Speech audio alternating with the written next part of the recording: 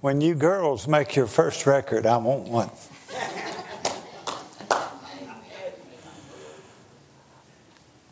I'm glad to be with you this morning. I wish it was under better circumstances.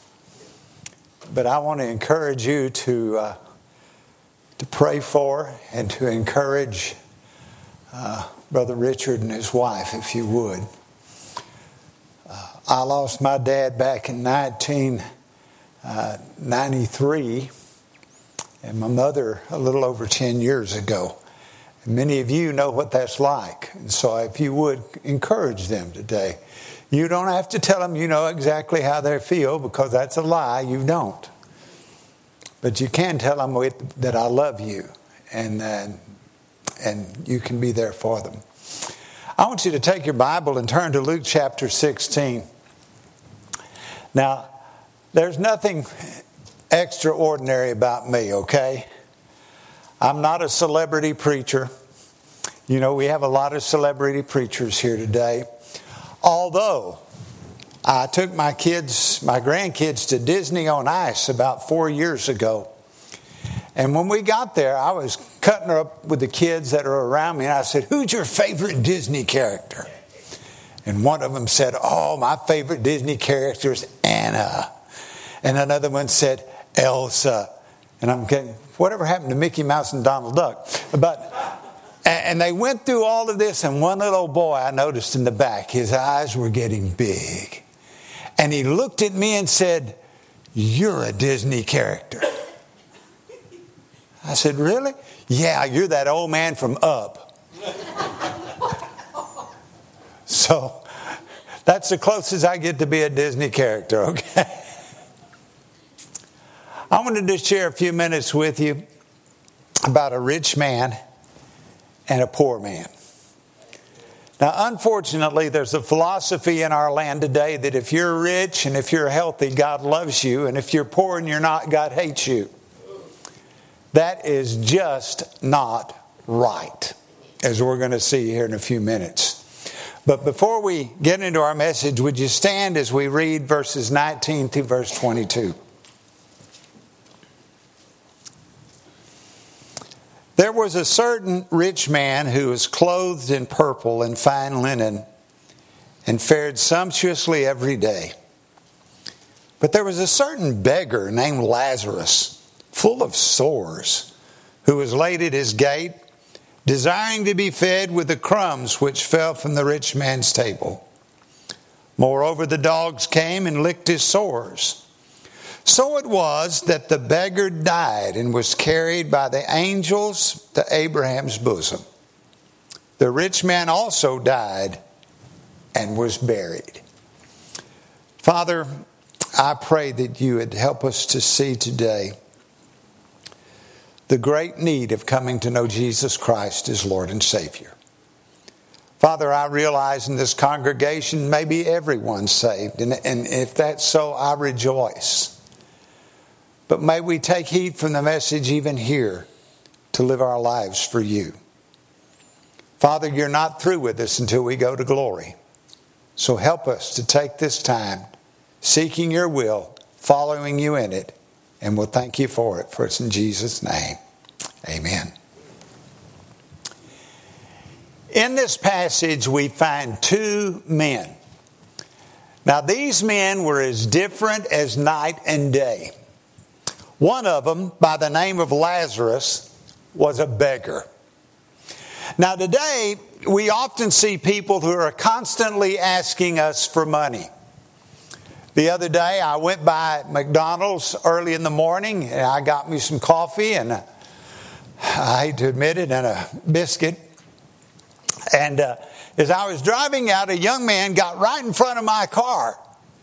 He was about that far from the front of my car and says, "You're going to give me some money and you're going to give it to me right now." And I thought, well, I'll give you a car right over you. But he finally came around, and I'd paid for my biscuit with a card instead of money. And I think I had $2 in the car, and I gave it to him, and he walked off free. We're seeing people like that all around us today. And many of these people that want your money, they're healthy. They just don't want to work. And we have government programs today to help those that are needy. We have Medicaid that helps needy folks. And I'm grateful that we do have that. We have food stamps for people who need food. We have Section 8 housing for people who can't afford a place to live. We have SSI to take care of those folks. But think about poor Lazarus here. He didn't have any of that. Those government programs did not exist when Lazarus got sick and he couldn't work. He had sores all over his body. It reminds you of what happened to Job. You remember that Job got sick and he took a potsherd and just scraped his body from the sores that were on him from the bottom of his feet to the top of his head. This man Lazarus, he was sick. He couldn't work. He had to have somebody come by and get him and take him and lay him at the gate of the rich man, hoping that the rich man would take pity on him and hoping that the rich man would give him something to eat. But the Bible tells us that evidently the rich man didn't. Because here was poor Lazarus. He desired just what the crumbs from the rich man's table would fall. That's all he wanted. He reminds us of a dog. Do you have a dog that while you're eating sits at your table and gives you the saddest look and maybe gets up and begs? And you may throw him a little bit what you're eating, right? That's all that Lazarus wanted. He just wanted the crumbs that fell from the rich man's table. And the only comfort that Lazarus got in life, do you know the only comfort he got in life was when the stray dogs came by while he was laying there as a beggar and they licked his sores. What a pathetic man. Now, the other man in the story is the rich man. The Bible says he was clothed in purple, which denoted royalty. Now, I'm kind of grateful that we don't have royalty in the United States, aren't you? But in biblical times, they had kings and princes and princesses, and they were the royal family, and everybody looked up to them. They wore their purple garments. They wore the finest of clothes as they went to town. And the Bible says he fared sumptuously every day. He had the best food that was available. This man would never go through the McDonald's drive-thru window. No. No doubt he had the beefsteak whenever he wanted it. Roast beef whenever he wanted it. Probably he threw the meatloaf out because it wasn't good enough for him. He fared sumptuously every day. And he had all that money could afford. He had a fine mansion, servants, and when people saw him, they all envied him. He's rich, he's wealthy, he's a prince, he's of the royal family. And no doubt if we looked at these two men and I were to take a poll today, I would say this: which one of these two would you rather be? Most folks would probably say, I would rather be the rich man. Come on, let's be honest. Can we do that? Wake up, all right? But these two men also had one thing in common. They both died. Most likely Lazarus died from starvation or maybe malnutrition or disease. And no doubt few mourned for Lazarus. He may have been buried, but his body may have simply been dumped outside the city in the garbage dump with no funeral and no mourners. The Bible says about the rich man that he was died and buried, but being a rich man, he probably had a well-attended funeral. Many of the people that were there mourned over the rich man, no doubt. And he was laid to rest with all of the pomp and with all of the social attributes that went along with that. but they both died. Now, this points out an unwelcome truth, folks. The Bible says it is appointed unto man once to die. All of us are going to have an appointment with death if Jesus doesn't come. I'm really praying I get raptured. But if that doesn't happen, the Bible says we're all going to die. Now, we don't know when death will come. I kind of wish we did, don't you? But we don't know when it's going to come. I was out at the cemetery early this morning. I got here very, very early. So I drove out to the Ferguson Cemetery because there's an historical fella buried out there by the name of Moses Rose. Moses Rose went over the wall at the Alamo the night before it fell to the Mexican army. He made his way eventually to Nacogdoches, and there people would come by and say, Mr. Rose, why did you forsake the Alamo? Why did you go over the wall? And this is what he'd tell them. I didn't want to die. But I visited his grave this morning. He did die. It's appointed to all of us. One day we're going to walk through the portal of death. We don't know how God's going to take us out of this life. We don't know when God's going to take us out of this life. And we really don't need to worry about it. We just need to live. That's what we need to do. But notice what happens when death does come. The believer, if you're a believer in Jesus, when death comes, you're ushered into heaven. Abraham's bosom is where, and paradise are two words in the New Testament that are used to describe heaven.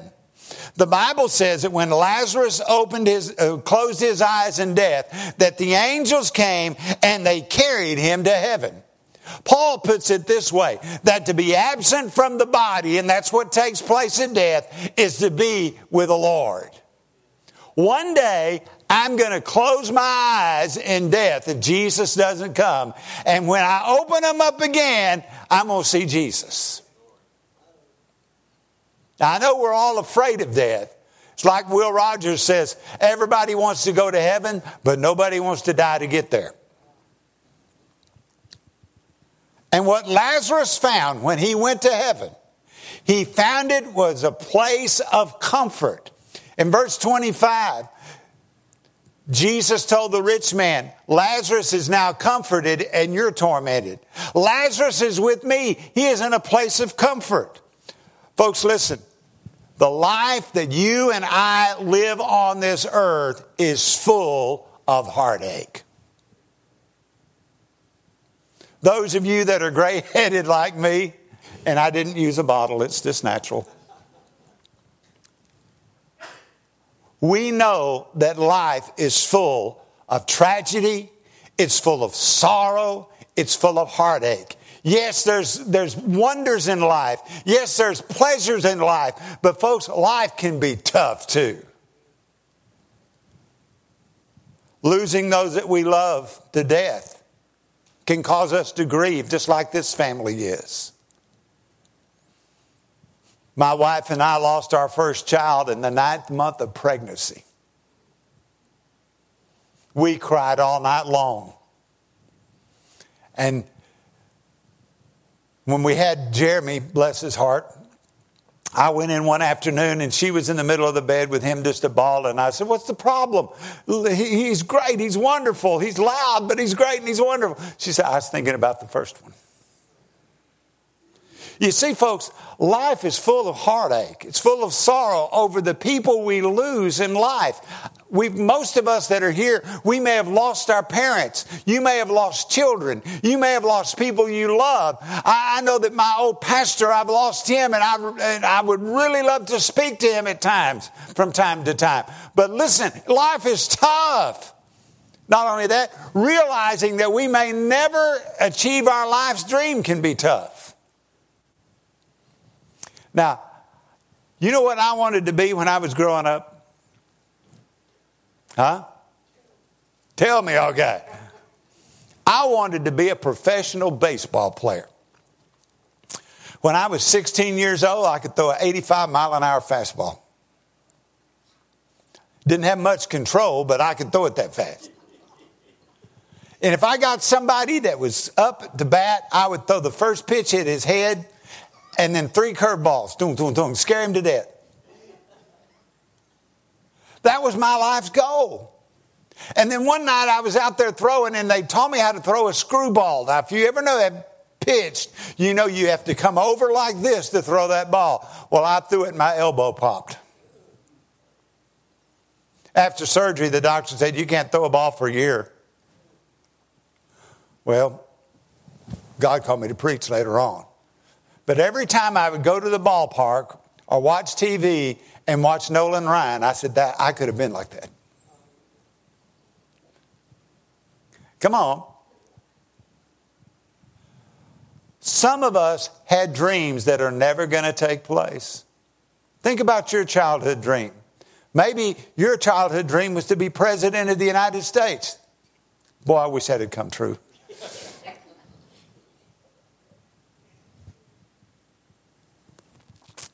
Broken relationships in this life can be heartbreaking. I don't know how many women I've talked to that her husband ran off on her. She's brokenhearted.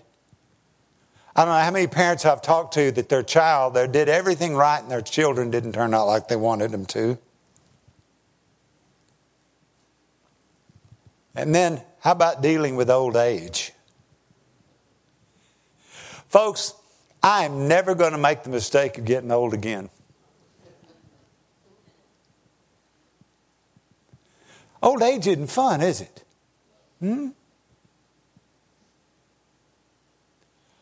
But let me share something with you. Here's the good part. When we get to heaven, the Bible says Jesus is going to wipe away all the tears, all the hurt, all the sorrow. I have always looked at that as a picture of what my mama used to do when we were kids. We would come home from school and maybe we got bullied at school or maybe we didn't do good on our test grades or maybe we didn't do good on the ball field or whatever it was. And whatever it was, we'd crawl up in her lap and we'd tell her all about our hurts and we may cry a little bit and she'd rock us. That's the picture I get of Jesus. We're going to leave this life one day to crawl up in the arms of Jesus and He's going to wipe away all the tears and all the hurt and all the sorrow. For you see, folks, when we live this life, we're going home. This world's not our home. The Bible says we're just passing through. And how wonderful it'll be for those who have faithfully served God, who will be able to open their eyes after death and be welcomed home by the one who died for their sins. Now, in this life, let's be honest, we may not ever be recognized for what we've done.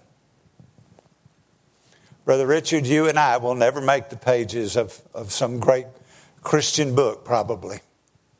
They're never going to talk about us in the same way that they talk about Spurgeon or that they talk about Crystal. They're never going to talk about you and me that way. But you know what? Small church pastors are just as essential as the big mega church pastor. And so God one day is going to say, welcome home, Hansi. Glad to have you here. And when we go to hear Jesus say, well done, thou good and faithful servant, and make all this what we've done worthwhile. People may have looked down on Lazarus all of his life. He was just a beggar. You know who didn't look down on him? God.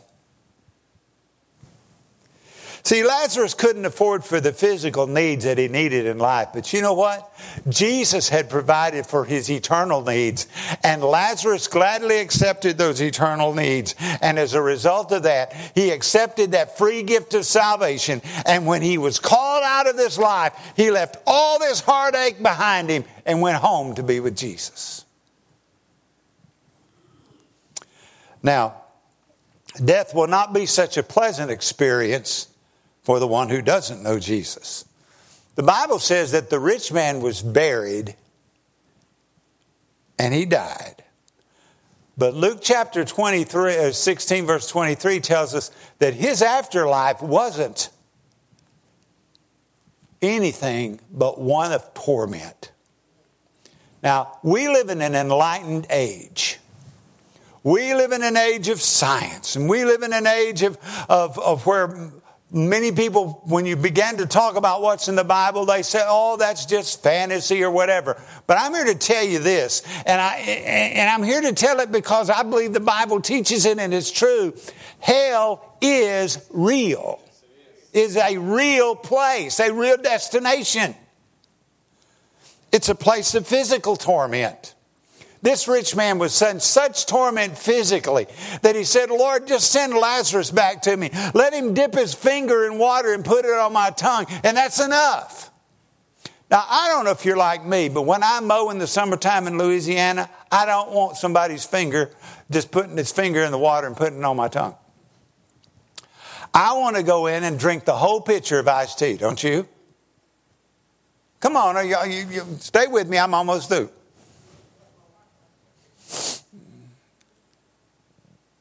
He was in such torment. That's all he wanted was just the finger. Hell's a place, though, I think of mental torment. The Bible says it's a place of isolation and darkness. I took a group of kids when I was over here in Huxley to camp one year. We had a kid that was just out of control. And finally I said, son, why'd you come here? This is church camp. Why'd you come to church camp? He said, I came here to meet a girl. Oh, that's a good place to meet a girl, I guess. And then he looked at me and he said, I don't care if I go to hell or not. When I get there, I'm going to have a party. You'll have a party of one. Because you'll be in outer darkness. Have you ever been to Carlsbad Caverns, anybody? They turn off the lights, and it is so dark you can't see your hand in front of your face. Now, I knew there were all people all around me, but I couldn't see them. How are you going to have a party when you can't see them? Not only that, how many of you are afraid of the dark? Thank you. We got one honest man in the whole church.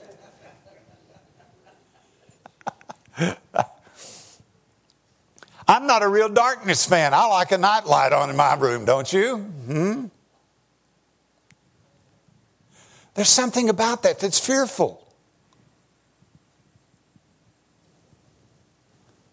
The rich man was also told to remember. What does it profit a man if he gains the whole world and he loses his own soul? You know, if a person goes to hell, they'll remember the opportunities that God gave them to be saved. I really believe if someone goes to hell in this room this morning, this message will be played back for you so you could see you had the opportunity to be saved. Now, maybe the greatest torment of all will be knowing, though, that hell is forever. There's no opportunity to be saved once you leave this life. I know that the Bible says that every knee will bow, every tongue will confess him to the glory of the Father. But if you have rejected Jesus in this life, your chance to be saved is over. It's kind of like what happened to a good friend of mine. He had 6 boys. Can you imagine having 6 boys? That would almost be like going to the infernal region, wouldn't it? He had 6 boys, and one night, his oldest boy was watching TV. And so Marvin came in and said, son, it's time for bed. Okay, Dad. He kept watching. That sounds like my kid. Then he came back a little later and said, son, I told you it's time for bed. Oh, just a little bit longer, Dad, that's all. No, it's time to go to bed. Well, he kept sitting there. The 3rd time, the same thing happened. And the 4th time, Marvin told him, if you don't get up right now and go to bed, I'm going to wear your bottom out with my belt. Now, back in that day, you could do that. Well, the little boy sat there. So Marvin said, okay. He started taking off his belt. The boy saw that Daddy meant business now. So the boy got up and he ran to his bedroom and he jumped into bed with his daddy behind him. And as he jumped into bed, he looked up at his daddy and said, Daddy, let's pray. You know what Marvin told him? Son, it's too late to pray. There are many that go through life. I'll get saved later. I'll get saved later. I'll get saved later. And then finally, when they die, they say, Lord, I'm ready now. I'm ready now. And God has to say, son, it's too late. It's too late. Now is the accepted time. Now is the day of salvation. Now, at first glance, we might say that the rich man had a better life than Lazarus. I mean, he fared sumptuously every day. No problems. Lazarus a beggar. But both of them died. And death makes us realize that eternity is the equalizer. That's why we need to remember what Jesus said. I go to prepare a place for you, that where I am, there you may be also. I'm going to the cross to prepare a place for you. My death on the cross will mean that you can be in heaven. Jesus wants you in heaven. But folks, the way to heaven is not through a church. The way to heaven is not through an ordinance. The way to heaven is through a person. And that person is Jesus Christ.